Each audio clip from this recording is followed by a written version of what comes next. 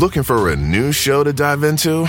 Well, go to Hulu and see what's new, because Hulu has new stuff all the time. Like the full season of FX's epic limited series Shogun, FX's new international spy thriller The Veil, starring Emmy and Golden Globe winner Elizabeth Moss. And don't miss the all-new crime series Under the Bridge, inspired by shocking true events and starring Riley Keough and Lily Gladstone. It's all new, and it's streaming now on Hulu. Hi, it's Martha Stewart.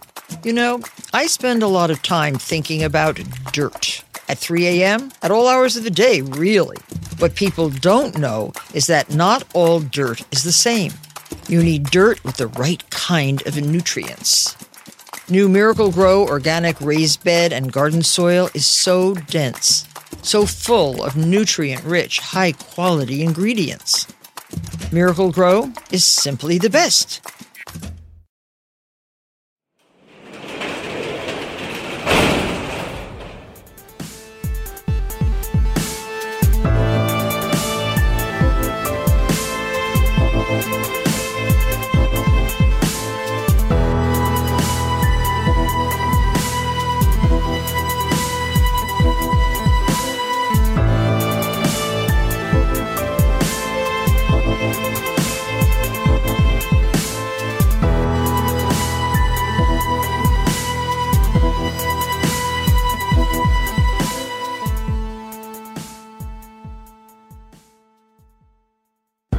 Welcome to True Crime Garage. Wherever you are, whatever you are doing, thanks for listening. I'm your host, Nick, and with me, as always, is a man whose jams are hotter than a $2 pistol. He is the Captain. Well, thank you very much, Pistol Pete. It's good to be seen, and it's good to see you. Thanks for listening. Thanks for telling a friend.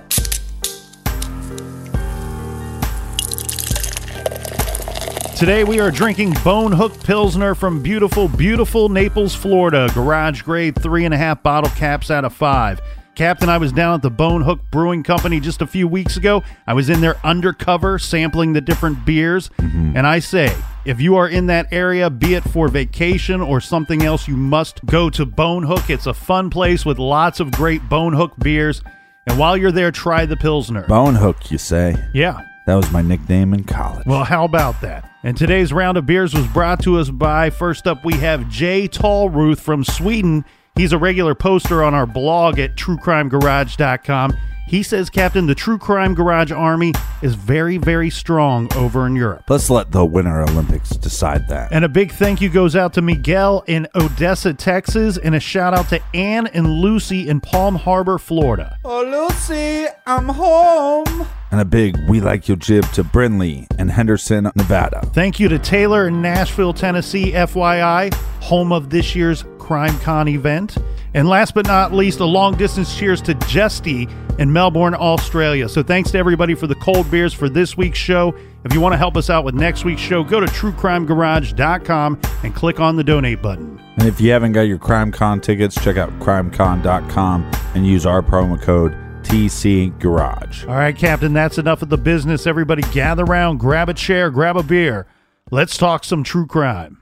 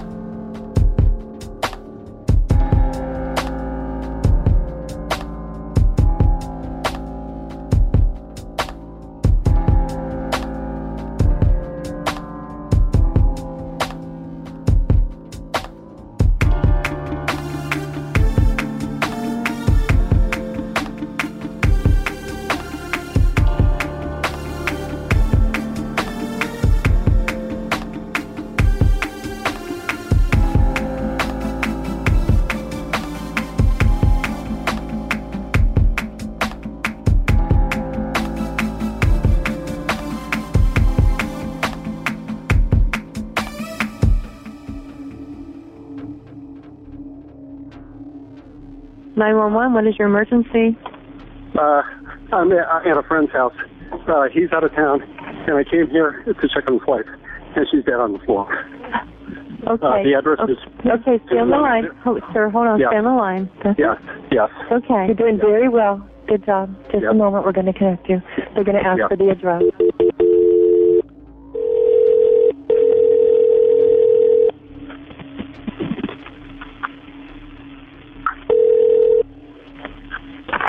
EMS and Fire. What is the address of the emergency?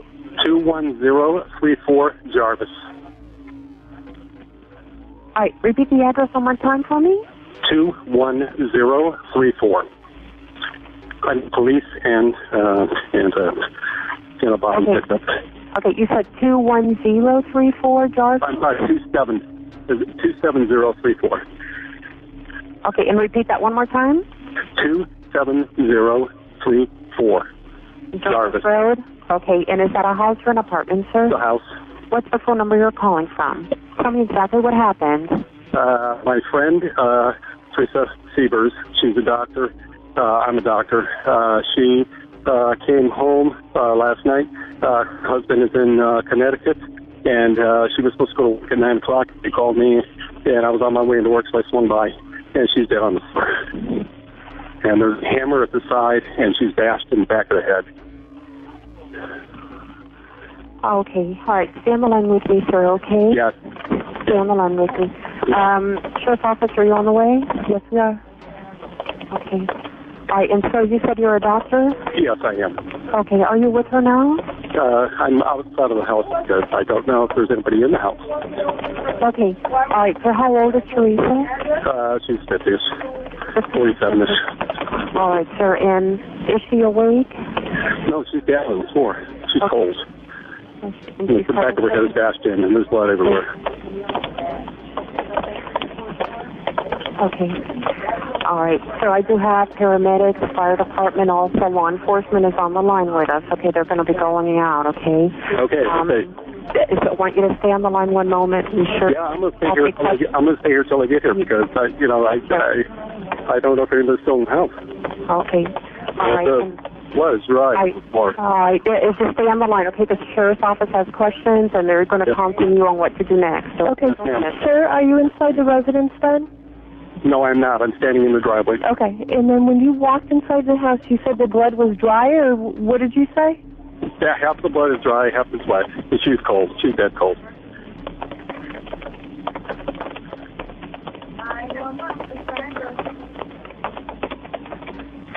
Okay, and there's the hammer sitting next to her, and you had left it, and did you touch anything?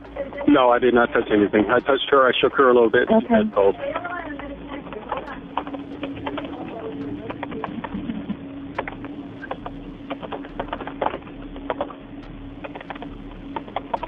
All right, one moment. You're doing really well.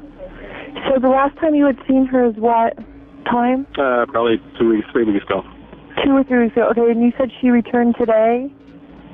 I don't know when she came back, but she was supposed to go back. She was supposed to go to work today at 9 o'clock, and her husband called me from Connecticut to say she didn't show up at work, and she's not answering her phone. And he checked her. He tried calling. He was going to call her mom. And he said, if you're swinging by, can you swing by? And I knocked on the front door, and nobody answered. And the lights were on. I could see her purses on the countertop, and she didn't answer. I pounded, and he gave me the key code to get into the garage door. I opened the garage door, and the door leading into it was open. One of the dogs ran out. I don't know if he left or not. And I walked in. I just opened up the door, or walked in the door, and she's dead on the floor. And there's a big bash in the back of her head. Okay, is the vehicle at her house or no? The vehicle is at her house, yes, in the garage. The garage door was closed. Okay, and when you left, did you left the same way you entered, or did you leave the front door? No. I touched her, and I just freaked out, and I walked outside. Okay, when you walked outside, did you walk out the front door, or did you walk back out the garage door? Back out the garage door. And I closed the door because the dogs were in there. So I did touch the handle. That's all right. You just went through I'm sorry, just a moment. Yes. So you just went through the front door or the garage door? I'm very sorry. Would you say to me? I went through the garage. Okay, that's fine. Door. And you exited the same door. That's fine. Yes. And all right. Yeah.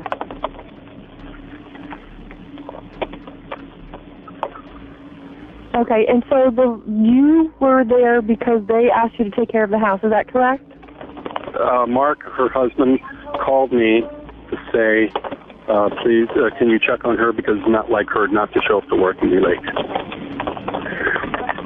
Okay, so, and I know you told me before, but when, after he called to check on his wife because she wasn't at work. Correct. All right, and I only talked to him once. okay. He gave me the code number. He sounded a little, whatever. And he received a call from work saying she wasn't there? I don't know. Okay, that's fine.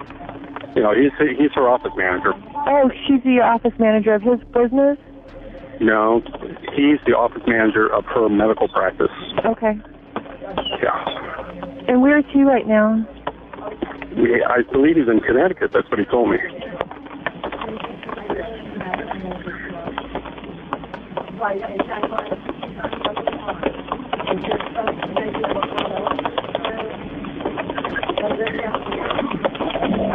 Okay. And you didn't see anything else, other than... No, I didn't go in the house. I'm afraid somebody's in the house. Somebody killed her. Right. It's a murder. Right? She's bashed in the back of the head. Okay. I can't see her falling or anything like that. I just looked and I thought, my God, she's my friend. Right, exactly. You're doing a really well. You're doing a fantastic job. You did a great job. The deputies are en route, and so is the ambulance. Yeah. And you're doing a fantastic job. I'm sure they're going to have a little bit further, more questions and everything for you. You're doing great. Okay. Okay. I just let them know that you're outside. The fire guys are here. Okay, great. And let's go. Yeah, she's dead. Okay, go ahead. Go ahead and hang up with me. Don't hang up? No, go ahead and hang up with me, okay? Okay. Goodbye. All right, bye.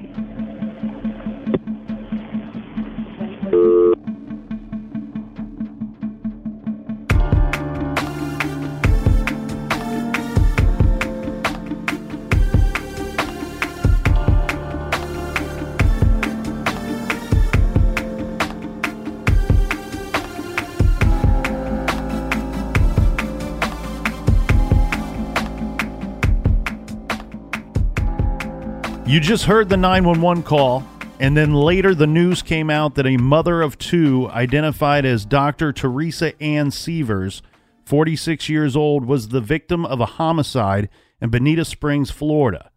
This was on the morning of June 29, 2015. In the Lee County Sheriff's Office, authorities were asking for anyone who had heard or saw anything in connection to this to call them. Now, Teresa was found on Monday at 9:45 a.m. after the Lee County Sheriff's Office responded to the 911 call from the neighbor. Employees at her office, this is the Restorative Health and Healing Center in Estero, said that she didn't show up for work on Monday despite having patients scheduled to see her. Neighbors said Teresa was a loving family woman and they wanted answers. They are now left asking who could have done this to her. Kimberly Torres lives next door and said an investigator came to her house 3 hours later and told her that her neighbor had been killed in a very gruesome manner. And again, the cops are asking for any suspicious activity to be reported. At the same time, authorities also advocate basic safety precautions to everyone in the area, especially persons living in the immediate area. This including locking doors to homes and to vehicles. So now we have to wonder, why was a mother of two killed and by whom? Here's some background information regarding the victim. Now, Teresa Ann Grace Tottenham was born November 19th, 1968 in Derby, Connecticut. She was the daughter of John and Mary Ann. She was the third of four children. Teresa had a sister and two brothers. She would graduate twice as a valedictorian, first from high school in 1986 and then from Fairfield University in 1990 with a master's in science and biology. In 1996, she graduated with honors from Ross University School of Medicine. She completed her residency at the University of Florida in Jacksonville, where she was awarded Resident of the Year, then became board certified to practice medicine. In 2003, Teresa met Mark Sievers. Mark was a nurse, and at this point, Teresa was a recently divorced doctor. They met in 2003, and it was a quick courtship. They were married not too long after in St. Petersburg, Florida. Then 6 months later, Mark and Teresa had their first daughter. Then after the couple moved to Bonita Springs in 2006, Teresa opened her practice and was on staff as well at the Naples Community Hospital. For those of you not familiar with Bonita Springs, well, it's sort of wedged between Fort Myers and Naples, Florida. There's a lot of 4 p.m. dinners going on, if you know what I mean. In 2007... What does that mean? There's a lot of old people. Yeah, there's a lot of old people having dinner at 4 p.m. and I thought it was like a sexual thing that I didn't know what you're talking about. A lot of 4 p.m. dinners happening. oh yeah, you know that's what I mean? that's some It's slang not term you didn't know about. not sexual at all. It's just No. a bunch of old people eating dinner. Yeah. Maybe that's sexual to some people. In 2007, they had another child, another daughter, and then Dr. Sievers practiced. She practiced holistic medicine. Her motto to her patients was, "I'm passionate about empowering you to tap into the doctor within you." In her free time, she strongly supported local charities, giving back to the community. In 2008, she became directly involved with an organization called Our Mother's Home of Southwest Florida, and she was a teacher to teen mothers and their babies. Well, her practice was interesting because it was kind of a blending of Eastern and Western medicine practices. Now, with a husband and 2 kids, why was Teresa home alone? Where was the rest of her family when she was attacked, when the attack occurred? Well, as we heard in the 911 call from the neighbor, the husband, Mark Sievers, called the neighbor asking him to go and check on Teresa. The neighbor says on the 911 call that Mark is in Connecticut, or at least has told him that he is in Connecticut. Yeah. So a little timeline of what was known early in the investigation. The neighbor was correct in his statement to the 911 operator. The Sievers family of 4, Teresa, Mark, and the kids, had been in the state of Connecticut. In fact, Mark and the 2 daughters still were in Connecticut when it was discovered Teresa had been attacked and killed.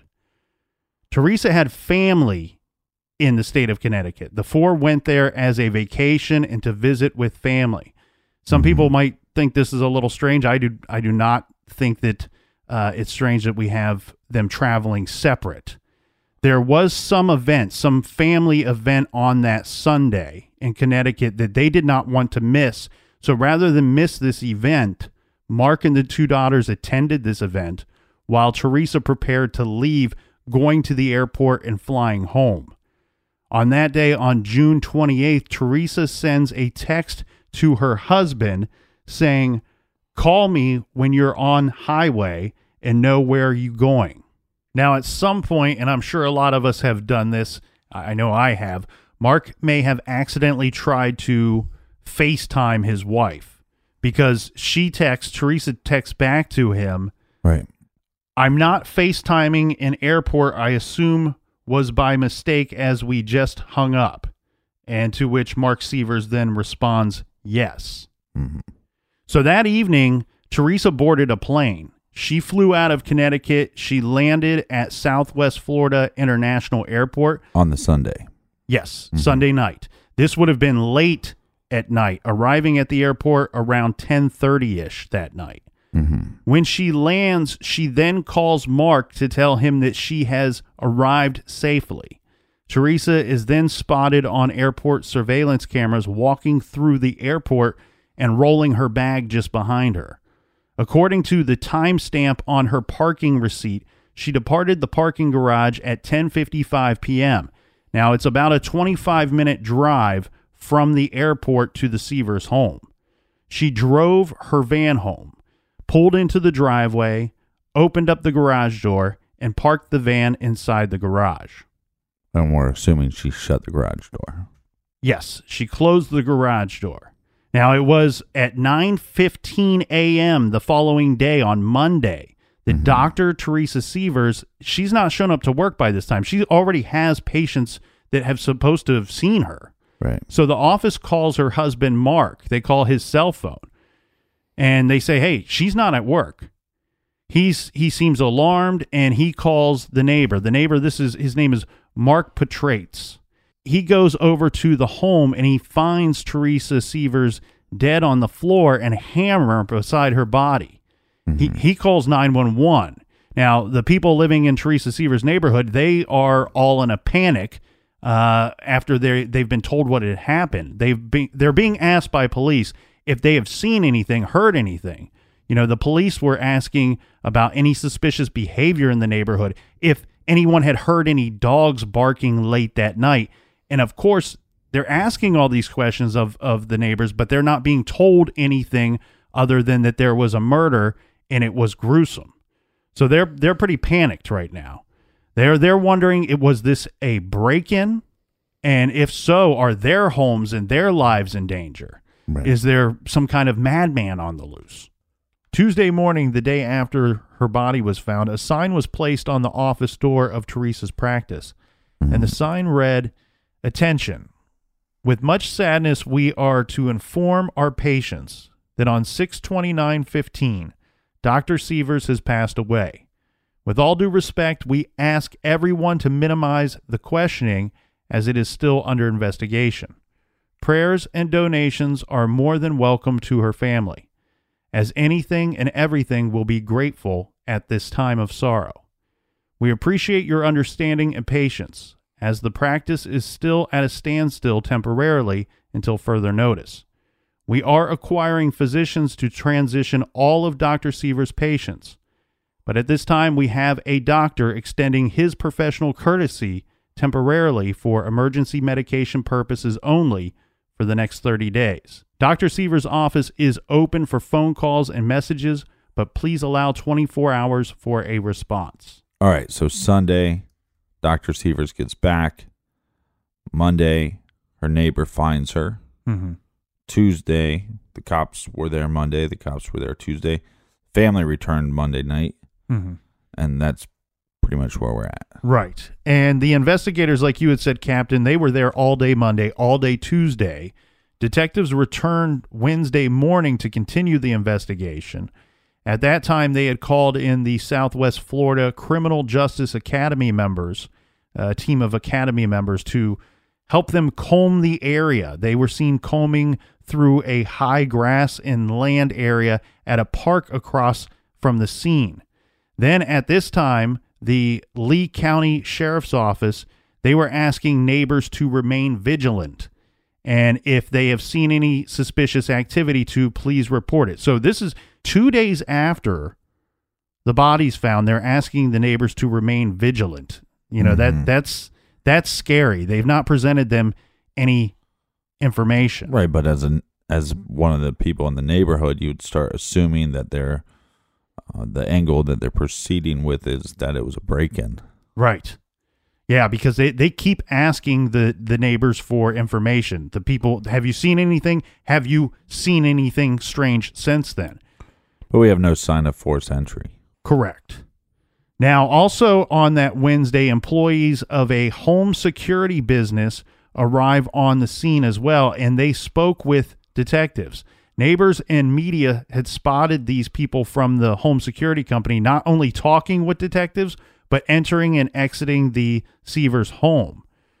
From talking with people in the area, nearby neighbor, this is what the police had gathered, from talking with people in the area. A nearby neighbor, Damon Laporte, said that he had heard arguing Monday outside. He said that he also had noticed a red car in the driveway, in the Sievers driveway, twice last week, and he had never seen this car before. There are other reports of this arguing or yelling that this man had heard. And from what I can gather, there's a bit of a loose time frame on what time this would have been for the arguing and the yelling that was heard in the area, but it would have occurred between the hours of 5 and 6 a.m. Monday morning. So just about 4 to 5 hours before Teresa's body was found. Seems like there's more questions than answers. Let's get right back to this after a quick beer break.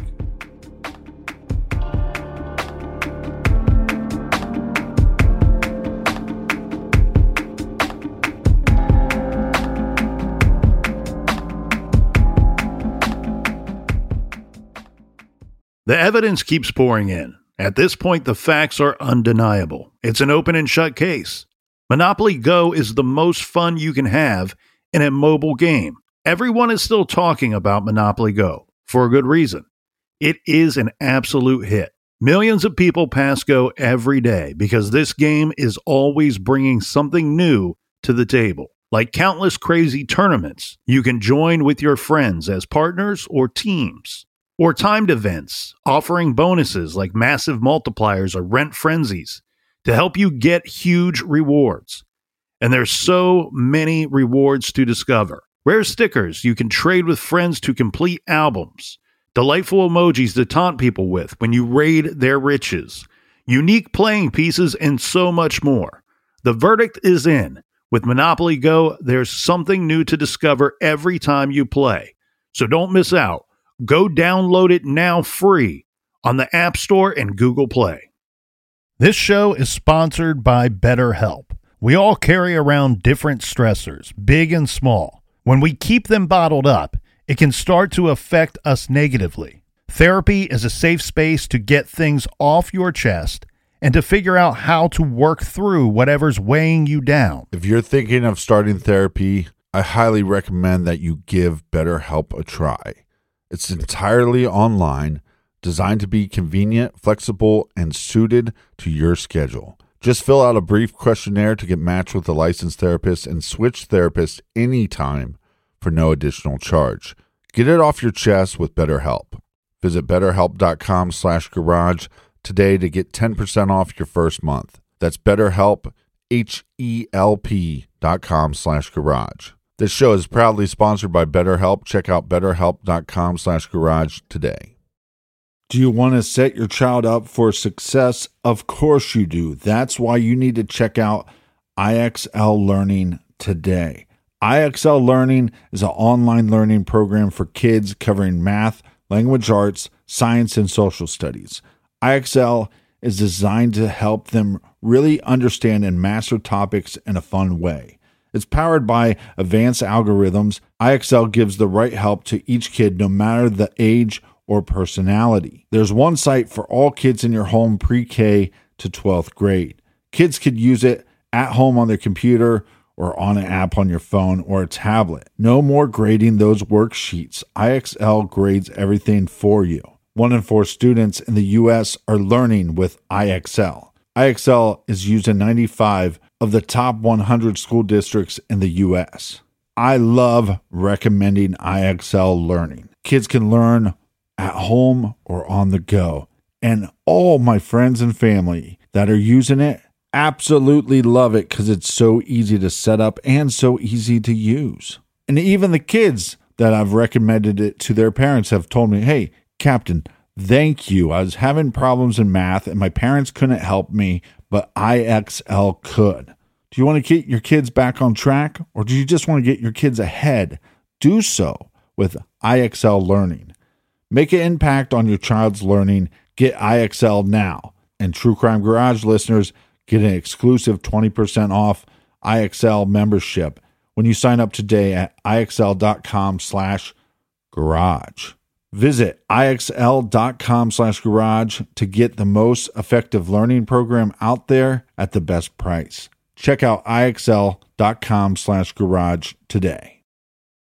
Warmer, sunnier days are calling. Fuel up for them with Factor's no prep, no mess meals. Meet your wellness goals in time for summer thanks to the menu of chef-crafted meals with options like Calorie Smart, Protein Plus, and Keto. Factor's fresh, never frozen meals are dietitian approved and ready to eat in just 2 minutes.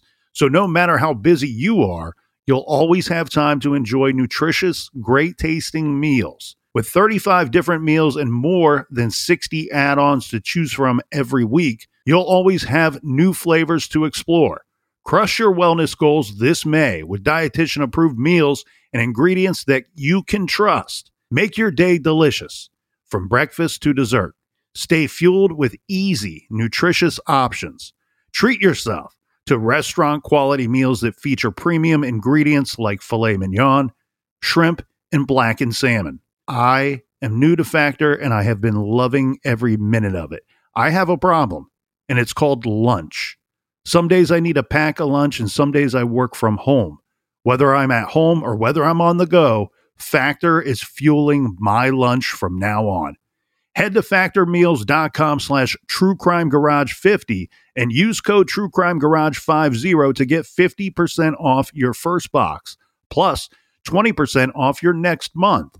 That's code truecrimegarage50 at factormeals.com/truecrimegarage50 to get 50% off your first box, plus 20% off your next month while your subscription is active.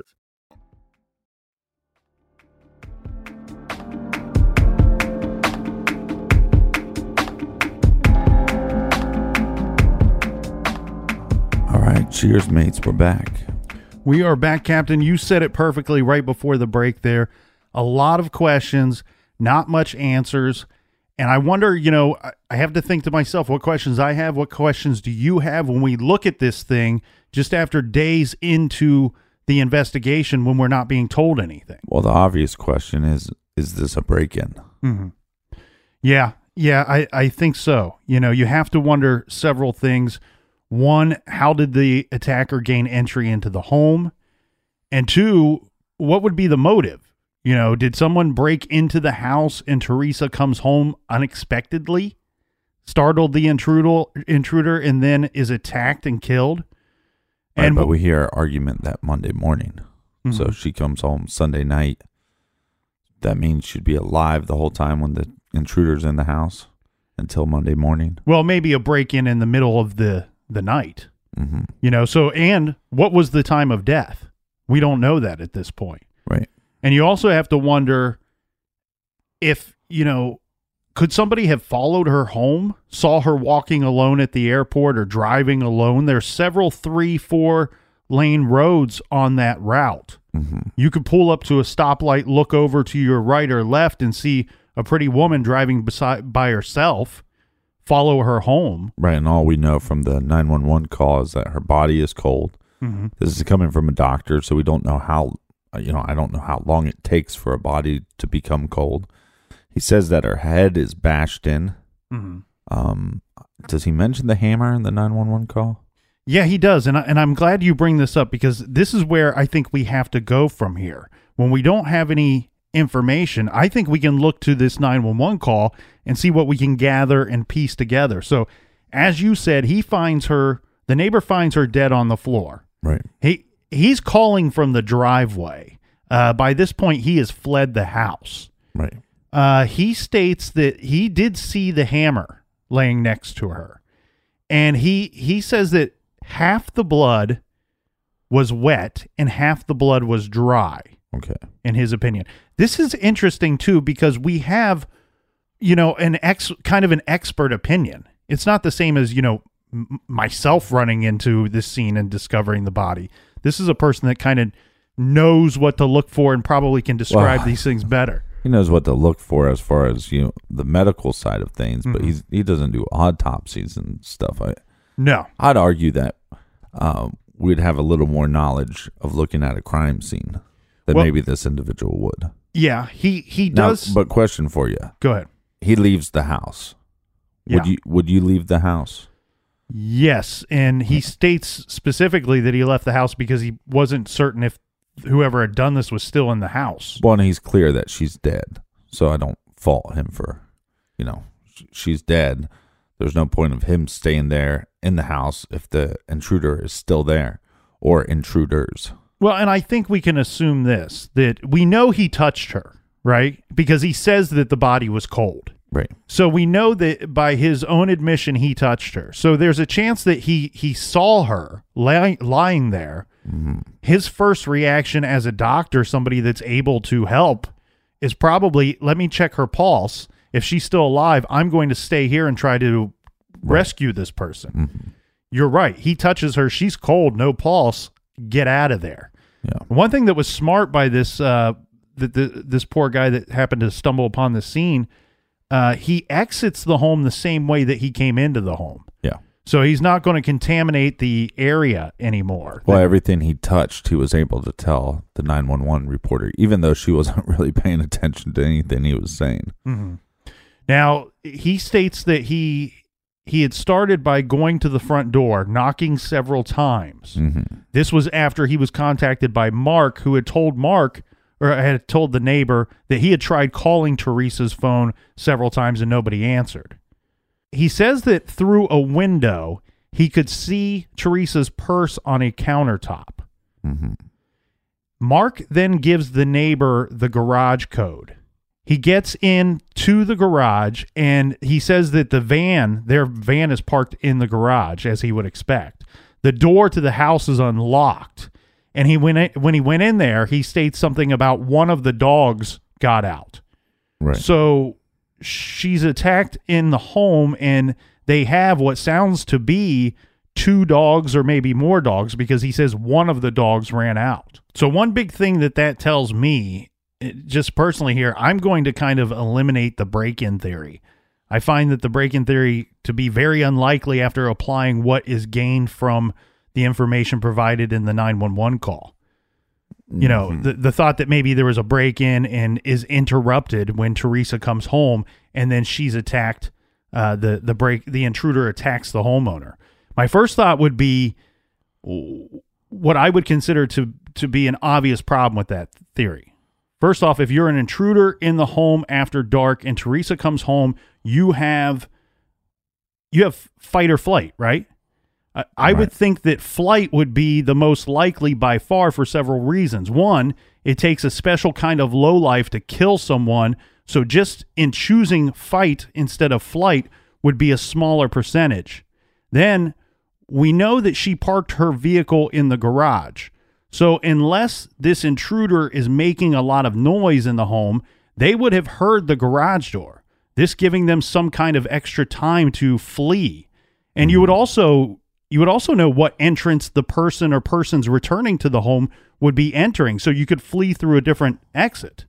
If you heard the garage door, or you know someone is arriving at the home, but you don't know how many people, you know, this all seems more reasons to run rather than to stick around and hold your ground. Yeah, you don't know if, it's a group of football players that live there unless you case the house. The other thing that seems strange, Captain, and I don't know anything about these dogs, so I'm not going to pretend to know if they're giant dogs or little dogs or if they're the most friendly dogs in the world. I have no clue, but there's what we believe to be 2 or more dogs in the home, because we can get this from the 911 call. The dogs they weren't attacked.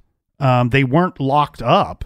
Right. So the intruder seems to just be chilling at the house with the dogs. It seems very unlikely to me that she returned home to startle somebody, and then they're startled to the point where they attack her. Yeah, more plausible that somebody followed her home. I mean, somebody could have been just at the airport, sees this, she's small. I think she's only 5 foot something, like maybe just 5 foot. Yeah, like I think someone had stated she was 4'11". Yeah, so she's small. She's an attractive woman, and so somebody could have been following her home. And she's obviously alone. Right. And what I mean by that is if you view the footage of her walking in the airport, it's not even like there's nobody even walking anywhere around her that you could mistakenly think they were with her. She's alone. Right. A lot of people would assume that this lady is going to be picked up. You know, somebody's going to pick her up from the airport. That's normally what happens. But her car was parked there, so they could have followed the car home from the airport. Mm-hmm. Yeah, and then you have to risk it if you do follow her. Is she returning to a home where there's somebody waiting for her? Yeah. You know. But it's as simple. She opens the garage door. You see no other cars. You know, there's your in. Mm-hmm. Now, the neighbor says that this is murder. He says, this was a murder on the 911 call. So obvious to him, she was bashed in the back of the head, as he states. The autopsy findings that was released would reflect what the neighbor had told the 911 operator. Now, the autopsy is long, graphic, and frankly, when I can find them, I do read them, but they are always very hard to get through. We don't need to go through everything here, but I'll give you a summarized version with only the necessary details. Right. Teresa was found in the kitchen of the home, on the kitchen floor. Now, the neighbor says in the call she was hit in the back of the head. So I kind of assumed from the call that we were looking at maybe possibly a sneak attack, Maybe she was hit from behind and she goes down and it's a one deadly hit type situation, or the hit from behind, she goes down and then more hits to complete the job. No, from my eye here, and you got to keep in mind, my eye has only been trained here in the garage. It's an untrained eye. And it's infected. It has pink eye.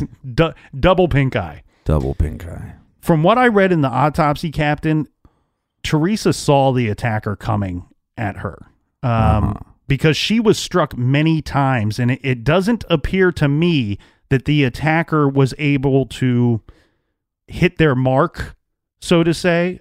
She was moving, is what I believe, and she also attempted to block these strikes at her. There was bruising and marks on her left shoulder, and even more bruising and marks to her right forearm, like she put her arm up to kind of guard herself or shield herself. Right. While the scalp area would appear to have been the intended target from the autopsy, but due to the struggle, she was hit in the face and near the ears a couple of times. Eventually, the damage was done to the scalp, though. The medical examiner also received the hammer that was found lying next to her. It was described in the autopsy as a black hammer with a red handle. There was a good deal of blood on the hammer, and there was dark blonde hair found wrapped around the handle just under the head of the hammer. Right. She was hit 17 times, and judging by the size of the hits and the damage done in comparison to the flat side of the hammer head, it was the hammer that was found next to her that was used in the attack. Yeah, which is not likely all the time to find the murder weapon right beside the victim. Yeah, and left at the scene. Right. You know, very strange that this item wasn't taken with them. And now police were able to determine that the hammer did not come from, it didn't belong to the Seaver family. It wasn't like a disorganized killer showed up unprepared and grabbed the first thing he could find when she returned home. Well, that I think shows premeditation. We have to, I want to give a lot of credit to the Lee County Sheriff's Department for several reasons. And you know, I don't want anybody to be weird about this because I know it's sad that you have to give praise to people for doing their job, but we have to, because we have certainly seen plenty of cases, Captain, where for whatever reason, a law enforcement agency didn't follow procedure. Right. They botched the investigation, or this is the one that really bothers me the most, they just did a lazy, sloppy job. And my feeling is, Captain, is that's not the situation here, my friends. What I see early in this investigation is lots of thorough work being conducted by a smart and organized law enforcement outfit. Mm-hmm. They roped off the scene and they remained there, searching and processing the crime scene for over a week. This producing evidence coming from inside the home, obviously. At one point, they were spotted carrying out a door from the home. The door appeared to have been covered in possibly fingerprinting dust. Right. It was reported to the local newspapers and TV stations, people having witnessed technicians arriving and taking saliva and hair samples from the Seavers' dogs. At one point, they had the whole entire neighborhood blocked off. No one gets in, no one gets out. They brought in teams to comb the area in a grid search. They went door to door conducting interviews, thus getting the possible tip about the red car, and then the noises or the argument heard coming in the 5 to 6 a.m. hour. Lee County was also questioning members of both Mark's family and Teresa's family during this week's time, trying to determine who had done this. They were also questioning people at Teresa's medical practice and people in her profession. So other doctors, people that had worked for Dr. Seaver, and this included patients as well. Now, some things started to stand out from these interviews. The first is while Teresa was extremely smart, hardworking, dedicated to her job and her patients, right, she was, I want to try to put this politely. She was a pistol. There you go. Yeah, she was a tough cookie. She was known to yell and get loud with some of her staff from time to time. It sounds like she was quite bossy with her husband, Mark. Right. And this was a little surprising. She was even known to have raised her voice from time to time at some of her patients. Yeah, but okay. So, she is a businesswoman. She has her own practice, right? So she is a driven individual. So my point is that if it was a man doing that, he would just be considered driven, right? But sometimes people paint her in a light of that she's a little bitchy, right? But yeah, that word was thrown around a little bit. And like I said, if she was a man running a business, they wouldn't call her bitchy. They would say that. They wouldn't call the guy bitchy. They would say he's driven and he was a go-getter. That's what she was, Well, here's the other thing, too, and I think we have to weigh this against her, let's say, bossiness or how direct she was from time to time. Right. I think direct is the right word that I want. I weigh this against it. She's in the medical profession.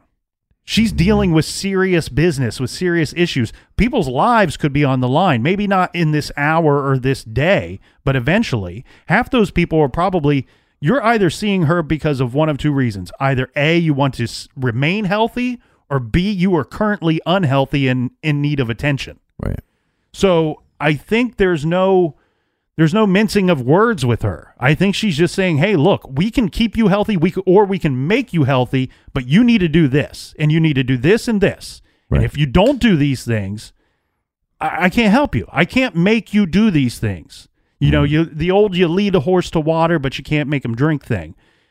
And same thing with her, the people that worked for her. They said that they didn't say she was a bad person. They just said she was a firecracker. That she wanted things done right. She wanted things done her way and in a timely manner.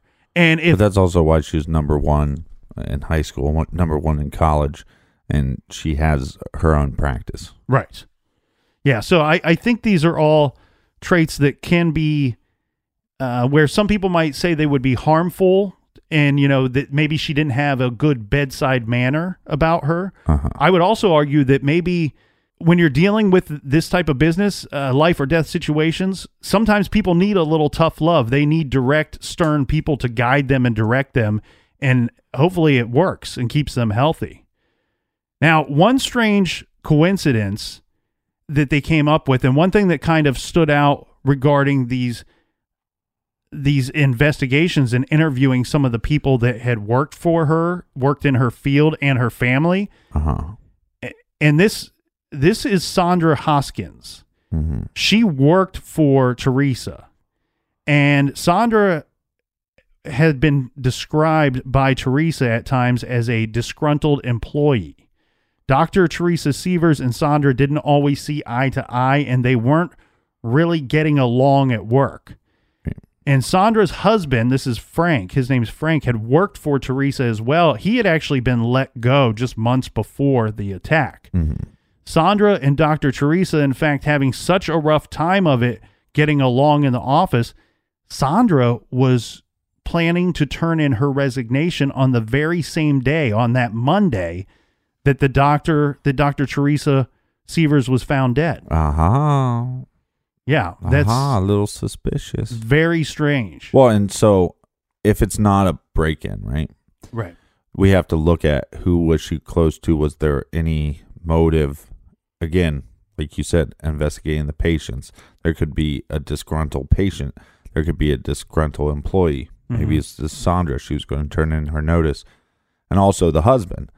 Now, the issue with the husband is we have alibi after alibi because he's with his kids and family in Connecticut. That's like 1,400 miles away. Well, right. But on top of that, you have all these eyewitnesses. Right. So Sandra, the employee, and Dr. Teresa, they're actually not getting along to the point where this was brought to the attention of the police by patients.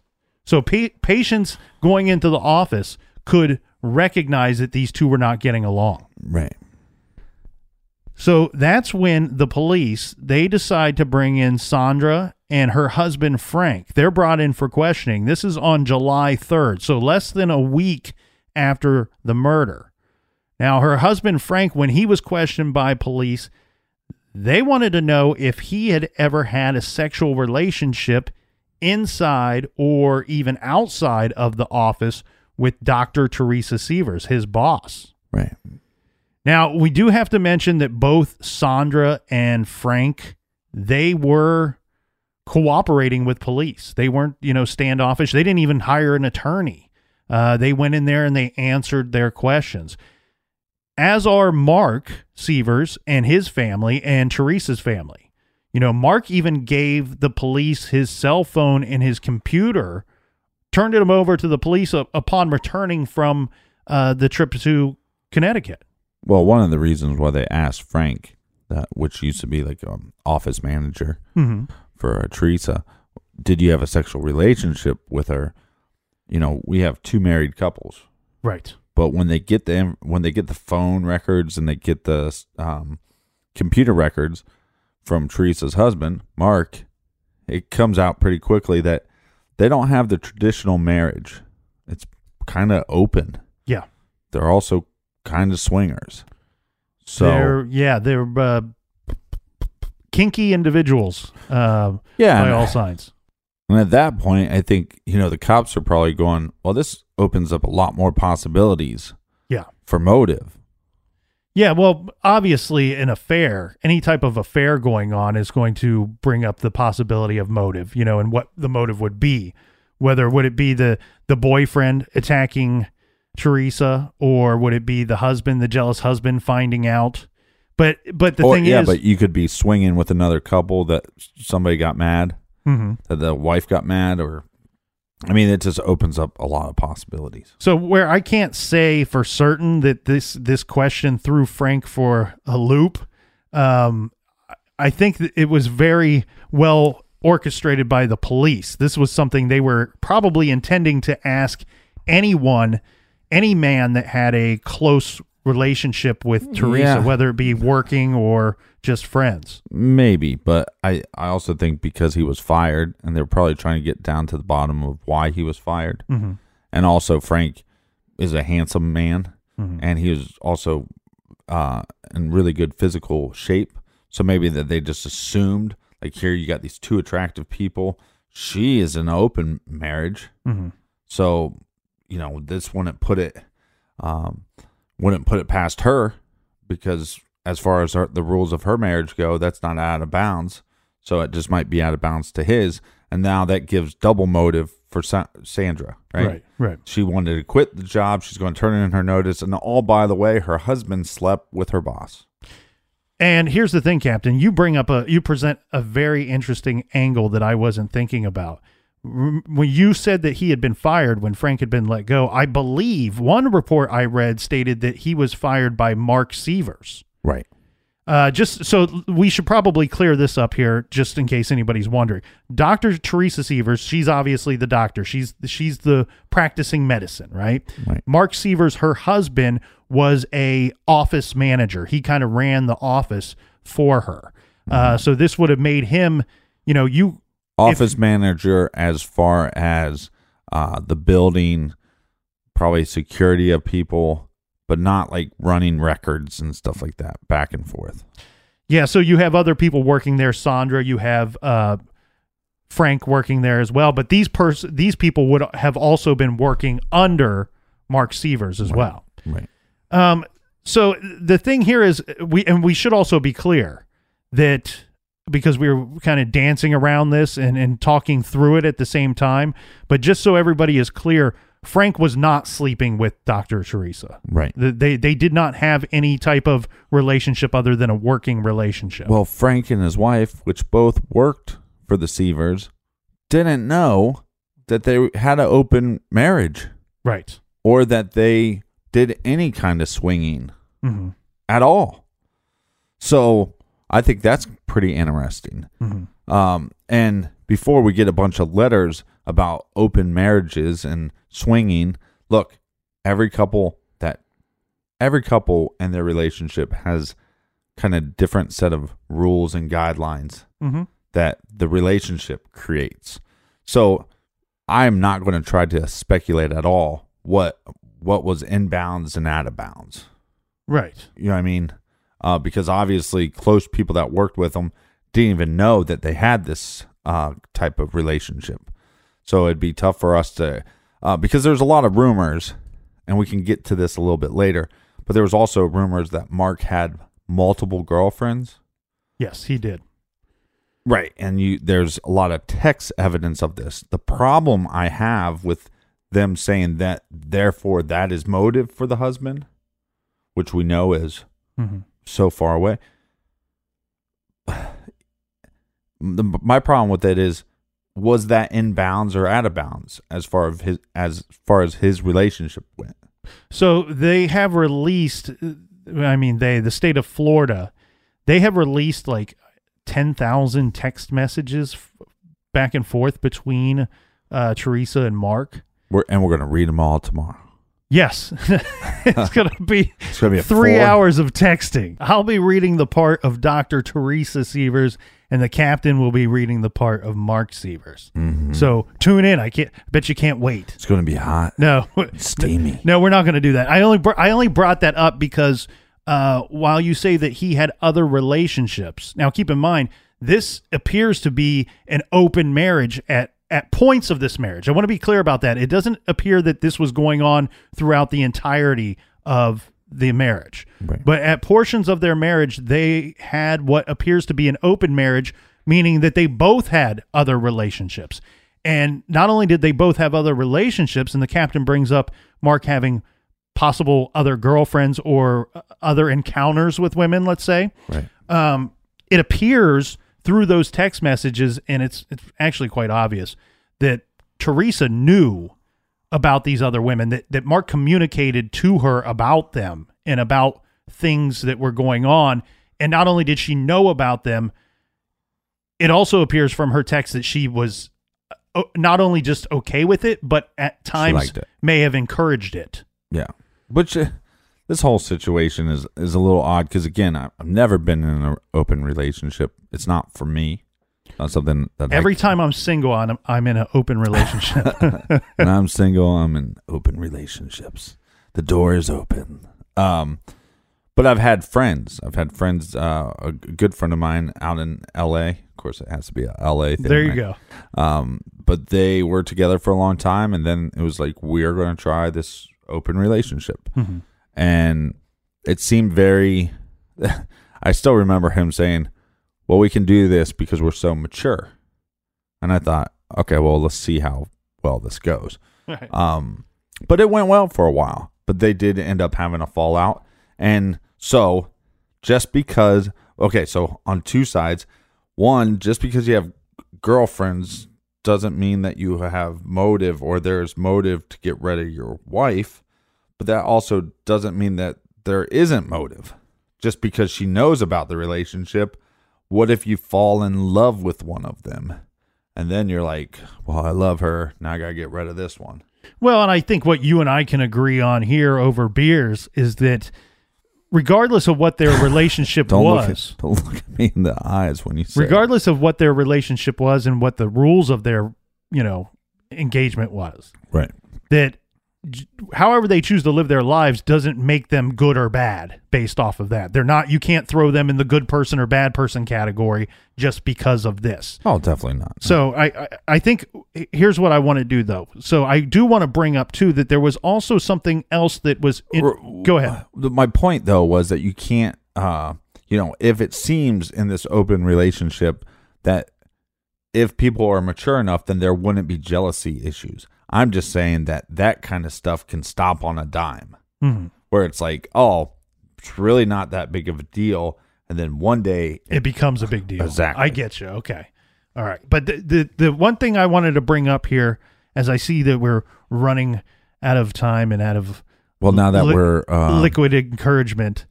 Well, now that we're open marriage experts and swinger experts, Dr. Laura. Manning the phones. Well, I did meet a couple one time in the hot tub, There you go. At one point, there was something that was learned during police questioning. And remember the members of a local security service having been seen talking to the police outside the Sievers home? Yeah. And even entering the home? Well, they had a security system. Yes. They had the Sievers owned And which, if you can afford it, I recommend this to everyone. Get a security system. This is not a paid sponsor. They owned a home security system. The police found the system to be in good working and operating fashion. The home was being monitored by the security company. So why and how did the attacker or attackers get into the good doctor's home and attack her? Right. The police had the security monitoring company out at the crime scene because they wanted them to be able to decipher something very important. The police wondered, could the attacker, could they have somehow tricked the security system? Mm-hmm. Or did they know the code? Right. Mm-hmm. And the other thing you do have to wonder, obviously, or maybe Teresa had just disarmed the alarm when she got there and did not set it when the attacker decided to enter the home or get into the home. Which is possible. The other possibility is that the family was gone on vacation, the whole family. And they were having Teresa's mother. Mark's mother, my bad. Mark's mother come into the house and look after the dogs. Yeah, so they have dogs. Mark's mother, Bonnie Sievers. We should be clear. The monitoring company emphatically told the police this system has not been interfered with. Right. Nobody tricked this system. So then they have to figure out, okay, was the system on and off? And they can get these records, and they got them from the monitoring company. Uh-huh. What they were able to conclude from talking to Bonnie Sievers, Mark's mother, as well as going to the records of the times that the monitoring system was armed or disarmed. Well, and also talking with Mark as well. Yeah. That the dogs were to be let out and fed a few times each day. And Bonnie Sievers would come over 2 or 3 times a day, usually in the morning and then again in the evening, and she would collect the mail, she would feed the dogs, she would let them out, these sorts of things. According to the monitoring records, on Sunday morning, Bonnie Sievers, just after 8 a.m., she reactivated the alarm system. Then later that day, this is around 4 p.m., Mark Sievers, from all the way in Connecticut, spoke on the phone with his mother. Mm-hmm. She said that she had had some trouble with the Sievers alarm system. It wasn't working or operating the way she thought it should. And Mark at that point instructed his mother that since this was on Sunday, that since she was having trouble with it, it wouldn't be necessary for her to set the alarm when she left for the last time that day because Teresa would be home later that night. Right. So at 4:13 p.m., Bonnie Sievers went to the home, tended to the dogs, and left the Sievers residence without arming the alarm system.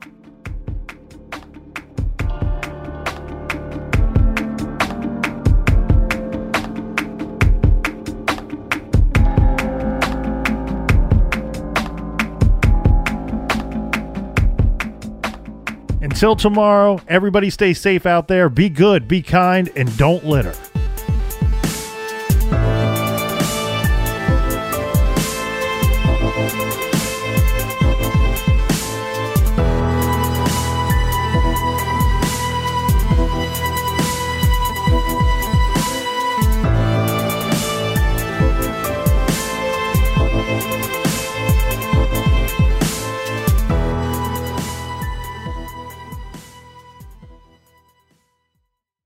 Here you are, BPMs high, sweat dripping, body moving, tongue panting. You're working hard, real hard, and you're thirsty. You need vitamins, nutrients for peak performance and energy. And your plants do too. Aw, I mean, just look at the little guy. Water-soluble plant food from Miracle Grow is full of essential nutrients. Just a little scoop into your watering can and boom, instant feeding and bigger, more beautiful plants. It's kind of like a sports drink for your plants. You may have to suffer from heat, but your plants do not.